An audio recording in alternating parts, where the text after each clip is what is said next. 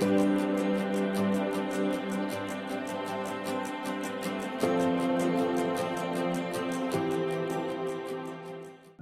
song, There's a Light, comes from, it's actually called 13, and it comes from Psalm 13.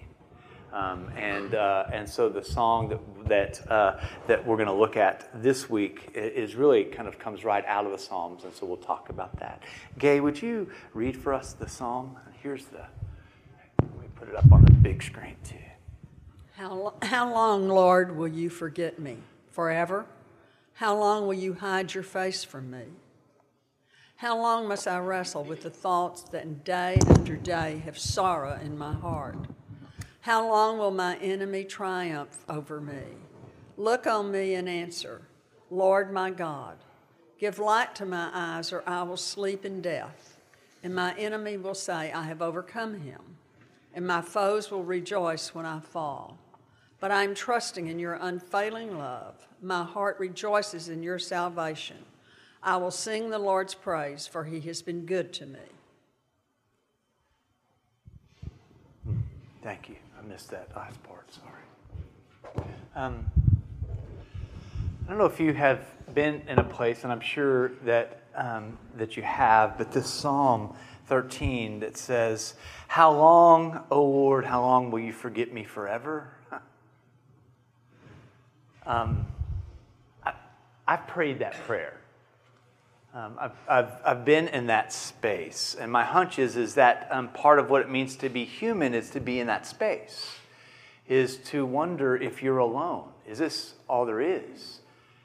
Is the thing that I was told was going to sustain me, was it just like a mental gymnastic thing to keep me away from the deepest fear that at least Freud says there is, annihilation? That it doesn't really matter at all. That at the end, it all gets taken away. And so we have this Psalm 13 that starts, how long, O Lord, how long will you forget me forever? How long will you hide your face from me? We're in the middle of a series in the big church where we're talking about being tethered to God. Last week, I was able to preach, and one of the things that I have been struggling with and wrestling with is this idea that at times our faith, at least we come to faith and we want God to secure us, to secure our lives, to make it sunny in 72. I kind of want a San Diego spirituality, to tell you the truth. I mean, have you ever been to San Diego? I'm like, why doesn't everybody live here? And then you look at the housing prices and you realize why everybody doesn't live in San Diego. But there's a sense in which when I became a Christian, I kind of thought, I'm going to be getting a San Diego spirituality. And here's the deal. I give my life to Jesus and I try to be a really good person, and God makes my life super secure. Right? Can I get a name? That's the deal, right? That's a deal I signed up for. I don't know the deal y'all signed up for. But I was really hoping the deal that I signed up for is that I was going to give my life to Jesus and stuff was going to work out. Now, the boat may rock a little, but I wasn't going to be capsized. Right? So when I heard Jesus say things like this, you want a sign? I'll give you a sign. 3 days in a whale at the bottom of the ocean. I didn't know what to do with that. Right? Bottom of the ocean. 3 days. Well, that must be about you, Jesus. Right? That must be what you're going to do so I don't have to go through that. And so my spirituality and my religion often genuflected a lot so that what spirituality was to do was to provide a space for me that was deeply stable, unchanging, sunny and 72 San Diego. Thank you, and that's what I was hoping would happen. And then you have these psalms that come along and begin to show how long must I wrestle with my thoughts, and day after day have sorrow in my heart. How long will my enemies triumph over me? You begin to have these other experiences. I'm going to go through this really quick. And so one of the things that I began to at least to unpack a little last week in the sermon that stuck with me is that, and Brueggemann talks about, Walter Brueggemann, an Old Testament theologian, talks about this, that there's 3 types of psalms. That there's psalms of orientation, psalms of disorientation, and psalms of reorientation. And that really follows a pattern of our life. And this Psalm 13 is a psalm of disorientation. And often what happens in our own spirituality is that we don't lift these psalms up and talk about them. And so often in modernity in the West, our psalms are always about from strength to strength. And if you're going through a difficult time, a rough patch, often people pull back. I don't know about you, but I pull back from people when I'm in a rough patch, right? Because I really want my Facebook page to emulate what's happening on the inside. And if it's not, I still Facebook the heck out of my life. And often then there's this gap that exists between the life that we want, 70 and 72, didn't you promise this to me, God? And then the disorientation of our lives. So often what the Psalms of disorientation do, and I don't know a lot of hymns of disorientation. Right? It's always, every day with Jesus is sweeter than the day before. It makes me want to say really bad words because it's just not true, right? And so often we sing songs that come out of places of deep orientation as if this is the norm. And if you're not standing in the norm, there's something wrong with you. And then our spirituality is supposed to secure the norm. And then when we walk through the valley of the shadow of death called divorce, addiction, called nutty kids, called I don't know how to seek intimacy with my partner, called loss of job, we have this reaction that says this is not right. What is right is to be sunny and 72 in San Diego with Jesus, because every day with Jesus is sweeter than the day before. And we cling to that, and our religion becomes a security mechanism and a program of security and securing our life. And so when we go through deep times of trouble and disorientation, we have the tendency to grip onto orientation and pull back from people. Do you experience that at all? Am I talking just to myself and my own? Because this is how we do these things. And so in this class and in this space of time, what we're attempting to do in the crossing is to say, what does it mean? What if? Just what if this was the pattern that wasn't here to disrupt? What if orientation was like normal? And then what if disorientation was like super normal? And then what if reorientation was like super normal? And that God is in each one of these. What I said last week in the sermon was that what we have to begin to ask in this is, God, what do I do? What is this space and time asking of me? What is required of me? Because what is required of me in orientation is not required of me in disorientation. And a superficial or not superficial, that's not the right. A young spirituality will come to God and say, Sonny, 72, that's what I signed up for. And then when we become disoriented, we'll begin to wonder, where is God? What's happening? Why have you forsaken me? All the normal stuff. But if we get stuck in that and never ask, okay, what's required of me, we'll never go deeper.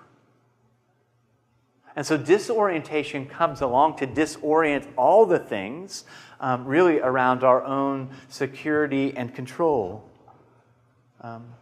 And so when we enter into times of disorientation, It doesn't mean that we have become unfaithful. It doesn't mean that,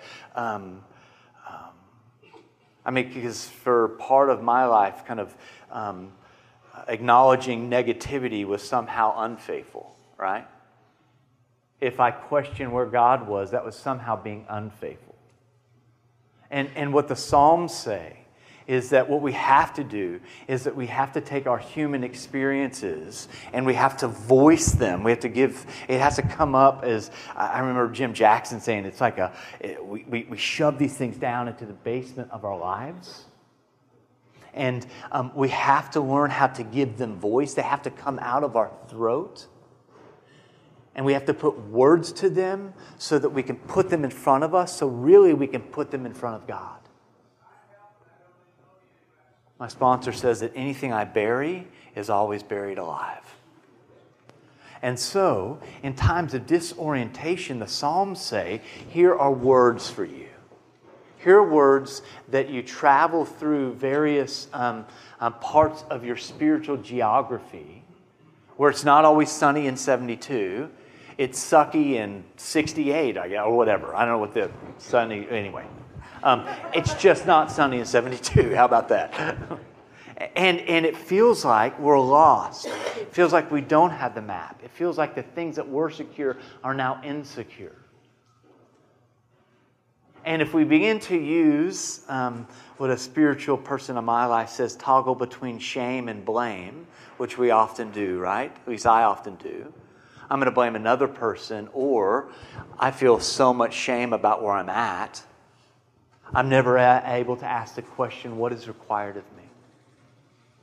In this season of my life, in disorientation, what is required of me, oh God? That's a good question, isn't it? Because often as human beings, we're attempting to get out of a situation. We're attempting to change people and places and things in our lives and control those things so we can get back to sunny and 72 and everything's okay. But to grow often, to grow always, means that we will be disoriented in the places of our lives that we seek orientation in, and that God's in the middle of that. And so what the Psalms say is, here's words. You've got to put these words of your human experience out of your own basement of your life, out of your throat. Really, I think often I found the best way of doing that is with another person that constitutes the presence of God in that place. And I've got to be able to put this experience of being, how long, O Lord? Why are you hiding your face from me? I've got to put that between me and God. Right? Because if not, what I'll end up doing is I'll treat God as a concept. I'll treat God as some kind of magic that I haven't done something right in. And so if I could just kind of figure out the balance of my own behaviors and kind of brown-nosing Jesus enough that maybe the scales will kind of tip, a little, and then it'll be back in my favor. And so then the relationship is really about, again, securing my life and manipulating whatever divine presence is out there so that I can get back to my own sense of control. And what God is after is our depth, is our growth. That we might, over the stages of all of our lives, and this is, again, a cycle that we will repeat all the time, is a depth. That we will be able to surrender and let go of the things that we cannot let go of in a stage of orientation.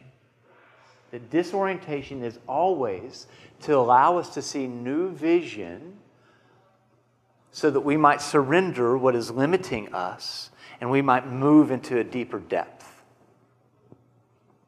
Okay? That's why these things often, life happens. And so in Psalms of disorientation are these places where we're often given language that breaks through our own denial and our own reality and our own culture And often that permagrin smile that we pull down, and I ask Ryan, how you doing? He says, I'm doing great. How are you doing, Matt? I'm doing great. And if I stay in that permagrin with a brother that I have committed myself to go deeper, this is what it means to bear false witnesses. Right? Now, I'm going to bear false witness to folks that I don't know, right? I mean, that's just, we get, no, I mean, I'm not going to share with somebody in a grocery store the stuff I'm going through. But if I got a brother that cares about me, and I am deeply committed not to let him see me sweat, I will never grow beyond that. Does that make sense? And so most of us in our culture have been taught how to put the mask on, suck it up, and never let anybody in on what's going on.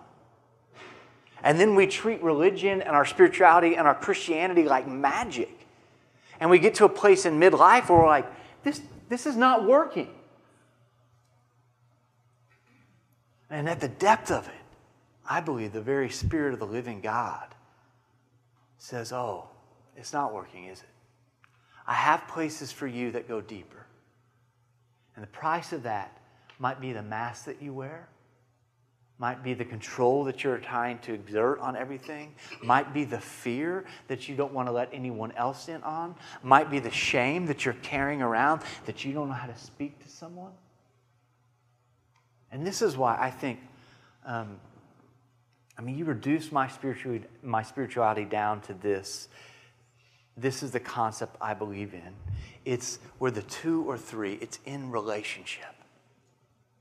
Does that make sense? It's in relationship. It's in these depths of Ryan and I moving into a deeper space with each other that constitutes how we grow. And I think going to therapists or test driving that's like having the tricycle wheels on. I've gone to therapy a ton, right? But that's got to somehow transfer over to real life relationships. So what I'm disclosing to a therapist, I've got to end up having relationships with other men, particularly in my life, other women in your life, that you can go to those depths. And so there might be a whisper that happens in that place, me too. Me too. I got you. You're not alone.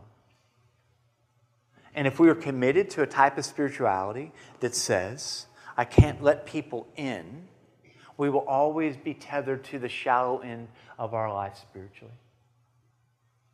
And again, I think this is why part of the reason why people have left the building.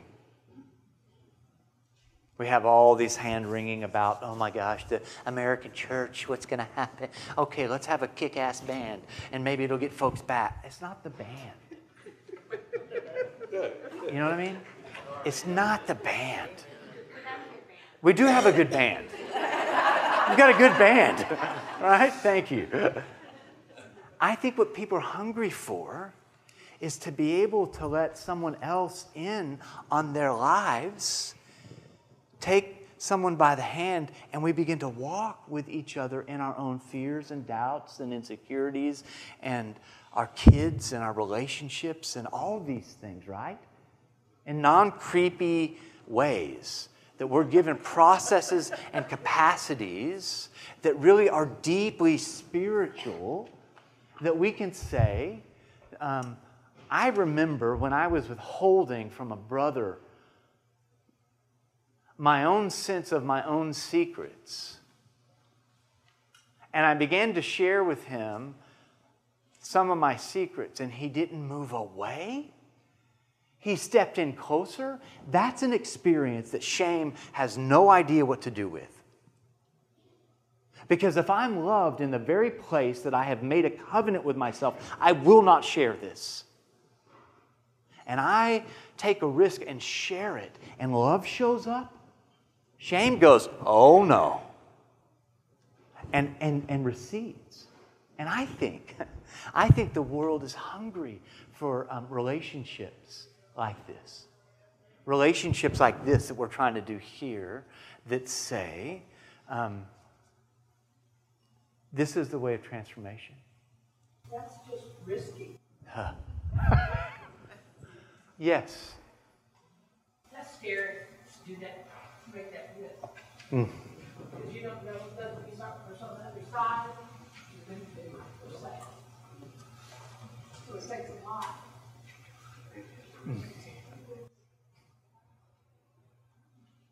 Y'all hear that? Anybody else feel that? It's risky.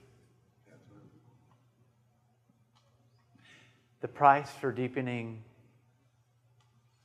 spirituality, deepening life, is always a risk. There is no growth without risk. There is no depth without,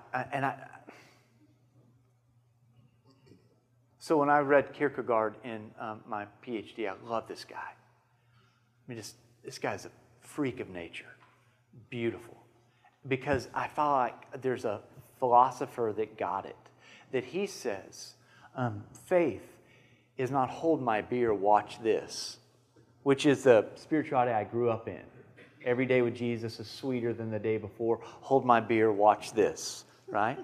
He says that faith is standing... I have a deep fear of heights.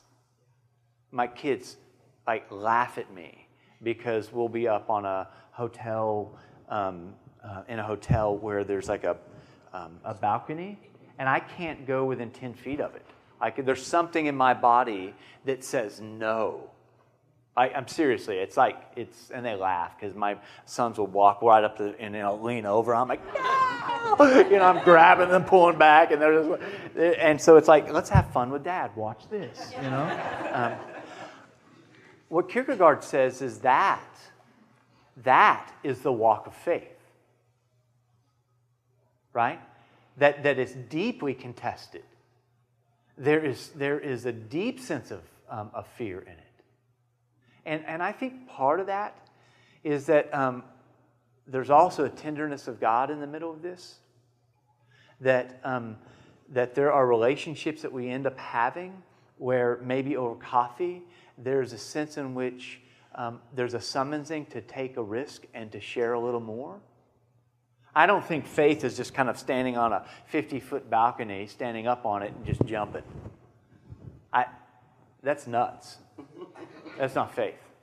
I think that faith over time, particularly in our culture, may be over time sharing what you can consistently with a brother or sister that you trust. And here's the other thing. I think trust and faith is reciprocal, right? That I'll have relationships with men that there's this kind of tacking that goes back and forth where I'm sharing a little, they're sharing a little. And I don't know if it's about kind of mutual potential destruction. We both have enough on each other that we're like, all right, we're going to go there, aren't we? Okay, let's go. But there's something about that where you begin to say, oh, I can trust this person. And the false self will always shudder aback. And there will always be a summonsing to step into that place that says you can take a step. It's just your ego. But here's the other thing. You don't know that until you've taken the step. And then you look back and you say, man, that ego of mine scares the crap out of me. And keeps me tethered to the small end of life. And when I share with Ryan the exact nature of what I'm struggling with, and he shares with me, and there's this liberty and spiritual stuff that begins to flow out of that, goodness, love, acceptance, belonging, all the stuff that I want and need, I'm like, oh, this is good. I want some more of that, please. Right? And you begin to realize that, one, in the New Testament, Jesus always talks about the enemy, the thing that opposes God, as being the accuser. Right? Diabolos, the devil, is always the one that says, oh, no, you can't do that. Right? And so there's something about standing in the space of someone else saying, I'll take the step with you. But you've got to take the step. That's risky. I don't want to just jump over that, because this is where spirituality, I think, is born in risk. I mean, if all it was belief, I believe in Jesus Christ as my personal Lord and Savior, and I'm going to go to heaven forever. That's easy, right? That's no risk. But if Jesus says, I want to bid you come, what Dietrich Bonhoeffer says is that when Jesus calls a person, he bids him come and die. And that death is not like being a martyr as much as the death of my own self, that I have all this in that I'm trying to contain and trying to image manage in front of people. And when I'm with another relationship that's summoning me to a depth, I have to give that up. That's what dies. What dies is my own sense of identity and control.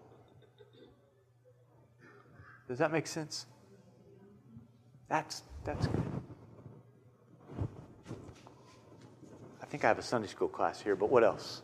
A lesson, but yeah. Dave. In my life, disorientation and the hard times have been the crux of me growing. Mm-hmm. And the only thing that has ever stopped me is my own fear.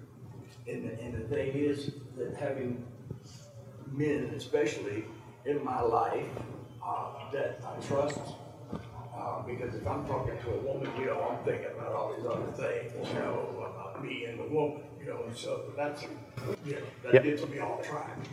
So, we're going there, David, aren't we? All right. I'm being very honest here. But, having those guys, especially. Thanks, Joe. Having those guys, especially where I can go and feel comfortable talking about the most, hardest things that are going on in my life, in my soul. And at the end of that, by being able to share that and getting back the message from someone that I trust and love, I grow from that. And the pain that I go through is me not allowing myself to go to that person or persons and say, hey, things are not okay. It's not 72 and we're in San Diego. Yeah. It's freezing here and I'm dying. Yeah. So I need your help. Yes, sir. And to say, I need your help, because your ego is not your amigo, as we both know. Yeah. Yeah. So, once I get past that, I have a chance. That's right. And my faith grows, and I get closer to God. Yeah. And that's this is great. Thank you, Matt. Thank you, David. My ego is not my amigo. I want that T-shirt, right? Let me say this. So in the younger part of my life, what I learned about God was that God was omnipotent, omniscient, all the omnis, right? That God was a Superman jacked up to the nth degree, right? That if I knew what power was, dunamos in the Greek, that's like a nuclear weapon, then God was even more, right? And that knowledge helped create a container of security that there is a power greater than myself. And then you come into the New Testament, and at the beginning of Jesus' ministry, he can walk on water, but at the end, he can't carry his own cross. And we say there's something about weakness that displays something about the strength of God that dunamos, power, cannot. And so part of what I'm learning, and I'm not quite able to articulate all this yet, so this is going to be like gross anatomy. What I'm learning in the darkness is that what I was taught, God is unchangeable, immutable, omnipotent. And I'm finding in the darkness is that God is faithful. How long, O Lord, will you hide your face from me? Right? And then in the midst of that, as I lift that up, And I'm able to say that out loud. I'm able to journal that. I'm able to let somebody else in on that. What I begin to see in the dark, because there are things that the darkness can teach that the light cannot, that what we have is not a God who is all-powerful dunamis, but God's love in presence and in faithfulness is God's power in disorientation. God, would you change this? Oh, you're asking for something that I don't do. God, would you do this? And there's silence. And then the other questions are, maybe that come up after that, get me out of this, are, where are you? And we find on our knees at the bottom of our life that God is on His knees next to us, whispering our name as a faithful presence. And that if God is only going to be unchangeable and omnipotent and omniscient in your life, you will never know the kind of presence that comes in the midst of darkness. And that often we have to surrender our ideas of God and these big words for the experience of God in the midst of our own disorientation. Does that make sense? So what God is teaching us in disorientation is a God that appears to be quite different than the God from strength to strength, and every day with Jesus is sweeter than the day before. This God is the God that bears our iniquities and our weaknesses. This is a God of sorrow and grief, as Isaiah might say, who stands with us in the midst of our sorrow and griefs and says, as a wise person said to me, the only way around is through. You have to go through. And so after the genuflecting of in disorientation, as we walk through that threshold of like, how long, oh Lord, this sucks, oh Lord, oh God, help me, is that we can begin to ask in the presence maybe of other people we find in the dark to say, what is required of me? What is this to teach me? And those are different questions that come up in this space. I want to say that often disorientation, too, is just acknowledging that there's trouble in relationship. The relationship that we have with God often is I am disoriented because I thought that, God, you were to secure my life, and I don't feel very secure. And so the question underneath the bottom of that for me is, can I trust God? Are you trustworthy? Because I thought you promised sunny in 72. And then there's, I believe, a spiritual response back that says, what I'm asking and require of you is depth. And San Diego is a great place, and we'll go back there. We're going to go back to San Diego. And you will be older and wiser when you go back there. But right now, you're not in San Diego. You're in Detroit.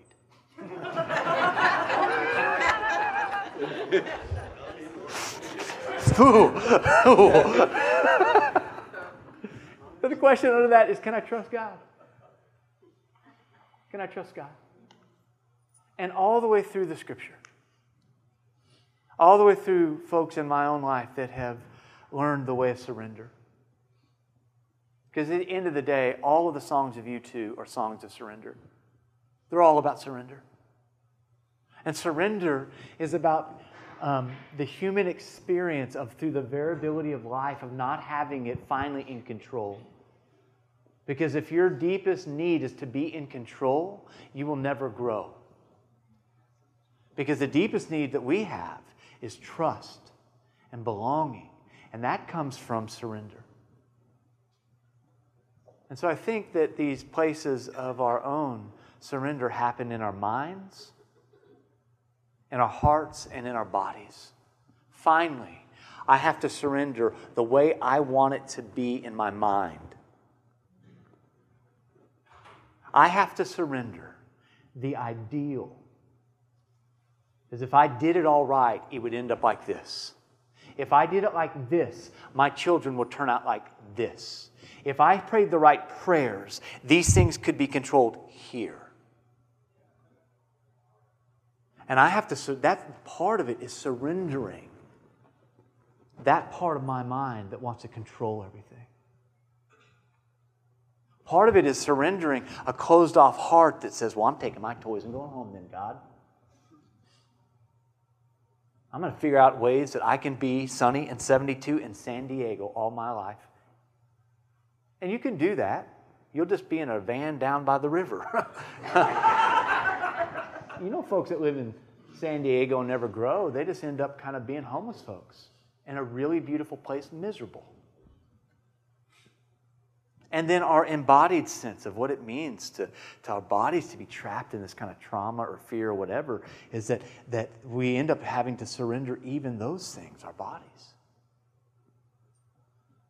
Underneath it all is a summonsing that God says, you can trust me. But you're going to have to trust me. Often that leads through the relationships with other people around you. Questions or comments or things that people... Patty. I'd just like to share a conversation with a friend. When I saw her, I said to her, how are you? And she hesitated, and she said, okay. And I said to her, when I answer the question, how are you, with an okay, that usually means I am here, but I'm in despair. If I'm okay, I need to am fine. And so I said that. I said, you know, when I say okay, that's what that usually means. And then she said, well, I am disoriented in every aspect of my life. And let's talk about it. Yeah. You know what's so interesting about that, Patty, is I think you're onto something. Like, if Adam Law walks up to me and says, how you doing, Matt? And I say, all right. Right? And he says, really? It doesn't take much for me to go, no, I'm not really okay, Adam. Because I think what we hunger for and what we long for as human beings is somebody that actually sees us. I see you. And I'm a safe person. And you can share this with me. I mean, you scratch the surface of us, we'll go there. But we'll go there with folks that we trust, will go there with us. Right? And that's the important thing, is being a community of folks that we're going to have parties and we're going to have a blast and we're going to laugh together and just do super inappropriately funny things with each other and send memes. We're going to do all that stuff. Not super inappropriate, just marginally. But we're going to have fun. And we're going to carry each other. And be carried by a spirit that won't let us go. David. I just was thinking, you said some stuff at the beginning about, happy, joy statements that are like, great, that's not really helpful to me. But there is one way that it's been, that I remember this phrase, and it kind of strikes me as being about this surrender of God loves you and there's nothing you can do about it, right? That whole, there's nothing you can do about it. You can't stop it. You might be able to slow it down. You might be able to kind of make it harder for it to get to you. There's nothing you can do about it. Ultimately, that is what I kind of take away from this mindset of there's nothing you can do about it. It's gonna come to you. Do you know what I mean? Yes. And the way that it comes to you and exactly how it comes to you. Yes. Some of it comes through yourself, some of it comes through conversations with people, some of it comes from different places. But it's going to come to you. And when you stop trying to stop it, then you're in good shape. That's right. That's good. That's good. John. Two kinds of risks. The risks I know about, you can prepare for, and then there's a risk I don't know about. And of course, the dangerous risks are the ones that are spontaneously created that you don't know about until you're actually living it. And and I'm not sure exactly how to handle those kind of risks, other than to pray to God, if whatever happens to me, whatever happens to me, please take care of me. Prayer. Yeah. And the other thing, no matter how you decide on a risk, whether you know about it beforehand or not, that decision you make will create, it's kind of like a branch out with the sub-risks. And I learned that in my business. Yeah. Let me say this. That's helpful. There's a person who's helping me in my life see some things I can't see on my own. And part of that is why we do spiritual practices is not to secure our lives. It's so that we might become more aware. So that we can see. Jesus is always saying in the New Testament, wake up, or for those who have ears, let them hear. He's always healing blind folks all the time. I don't think it's because there were so many eye problems in the New Testament as much as also it's a new way of seeing. He's teaching a new way of seeing. And so I think in the midst of that, there is this spiritual practices, whether that's journaling, taking a walk, meditation, whatever spiritual practice. You ought to be cultivating those, because what ends up happening is it allows us to become more aware. And awareness is always the first step, right? We have to spiritual practices allow us to slow down and become aware. And that what I become aware of, I can accept. And so awareness and acceptance are like junior hires at a slow dance. They're just going to dance together and be all like, hey, whoa, look at those guys. I don't know why that image came to me. It might not be helpful to anybody else, but I think awareness and acceptance somehow are connected in a movement. That's maybe better to say that than a junior high dance. Okay. So you've got awareness. What's happening? What's reality? Oh, Matt, you're controlling. Oh, this is what shame is. Oh, welcome, fear. I'm aware of that. Then I can accept, and then I can move in ways that are wise. That's what the spiritual practices and being in good relationships often help us do. And that's the kind of spirituality I hope that we're attempting to cultivate in this place. So, great. I realize we're at time. Jeff, did you have something you want to say? Yeah. Please. A thought that I've been carrying for a few weeks is when we talked about the U2 song, we talk a lot about the line, we get to share it. To me, there's this idea that keeps coming back. There's almost a throw-in line there that says, it leaves you baby if you don't care for it. And to me, that speaks to the opportunity that we have, but the intentionality it requires to take that step, to take that risk. And that window is not open indefinitely. Could you have just talked earlier? Then we could have prayed and had a lot more time and could have just gone home. That's it. I used to think that I could open the window, but there's something about, like when the opportunity's there, I don't want the risk and the fear to be there, and so I'm waiting for the risk to be mitigated and to go away, and to me to feel super comfortable about it, and that never happens. And so even though I walk through the valley of disorientation and shadows that are contestable and I cannot control, thou art with me. And you will never know the God in the shadows unless you take what Jeff just said, that risk. When it appears. That's good. Just to be clear, I'm still very much trying to figure that out. Oh, yeah. It's a thought that's been on my heart Yeah. for a few weeks. Yeah. We're all there, Jeff. I don't, the most spiritual people that I know, like Father Gregory Boyle, who I've gotten to know a little over the last few years, who wrote a book called Tattoos on the Heart, which I think ought to be required reading for everyone. Like, the closer I've gotten to folks that I'm just like, oh my gosh, that is the Bono of the spiritual life, right? You get close to those folks and they're just kind of screwed up, surrendering whatever they've got to surrender. So I don't think that there's ever a place where you're not doing this, which is both really sad and frustrating and really encouraging. All right. Yes. One last thought, though. The thing that makes that harder and makes that more complicated for me is that we frame it as a risk or, taking a step out of the boat. But I also think that God sees that as a gift. Yes. So we look at it Yeah. through Yeah.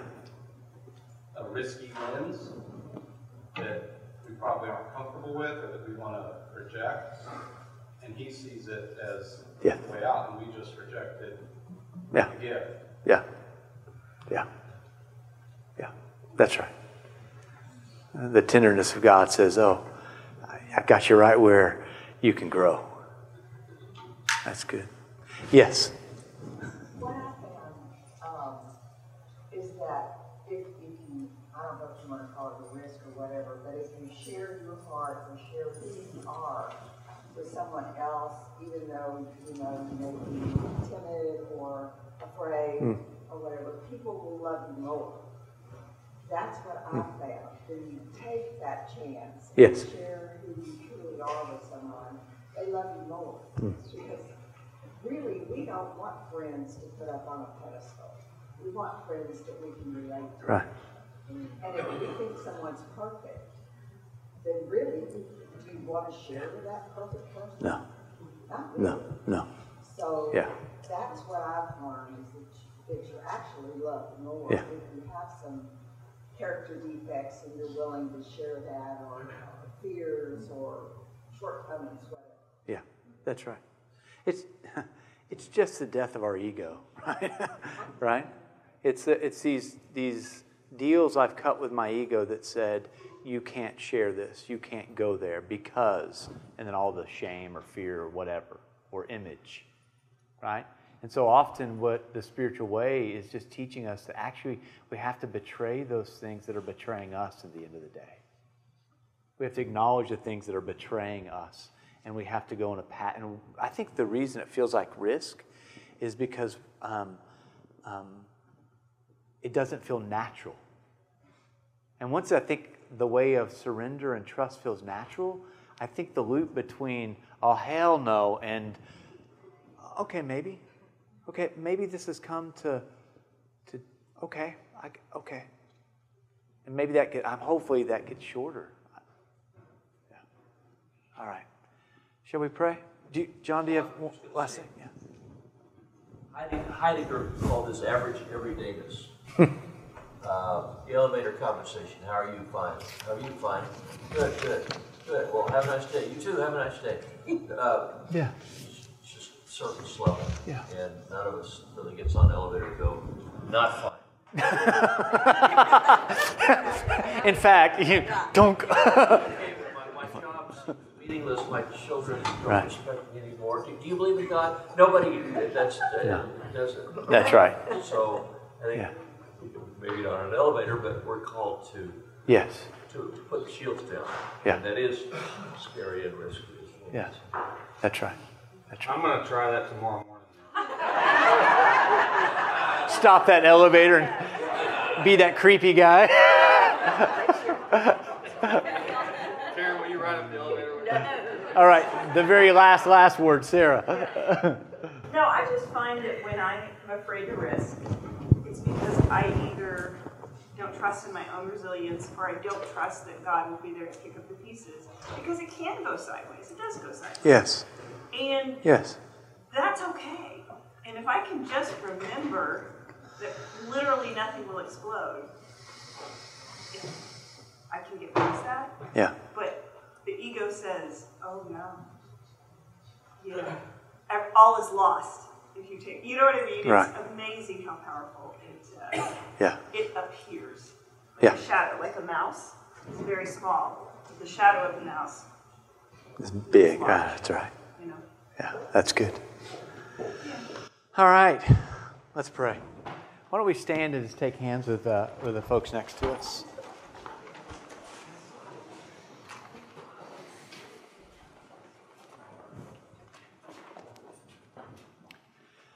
God, we thank you for the hands that we hold in this circle, that somehow you're allowing us to get closer to each other through our own relationships, through your love, through a presence that is deepening us. And so, God, we'd ask that you continue to let us grow deeper, that you would continue to liberate our own lives, that, God, we would find you to be a presence that is deeply trustworthy, and that this week you might summons us to risk in a place that we might find liberation in. Oh, come, Holy Spirit, have your way in us, through us, and even often in spite of us. It is in your name that we pray, Jesus. Amen. Amen. Thank you.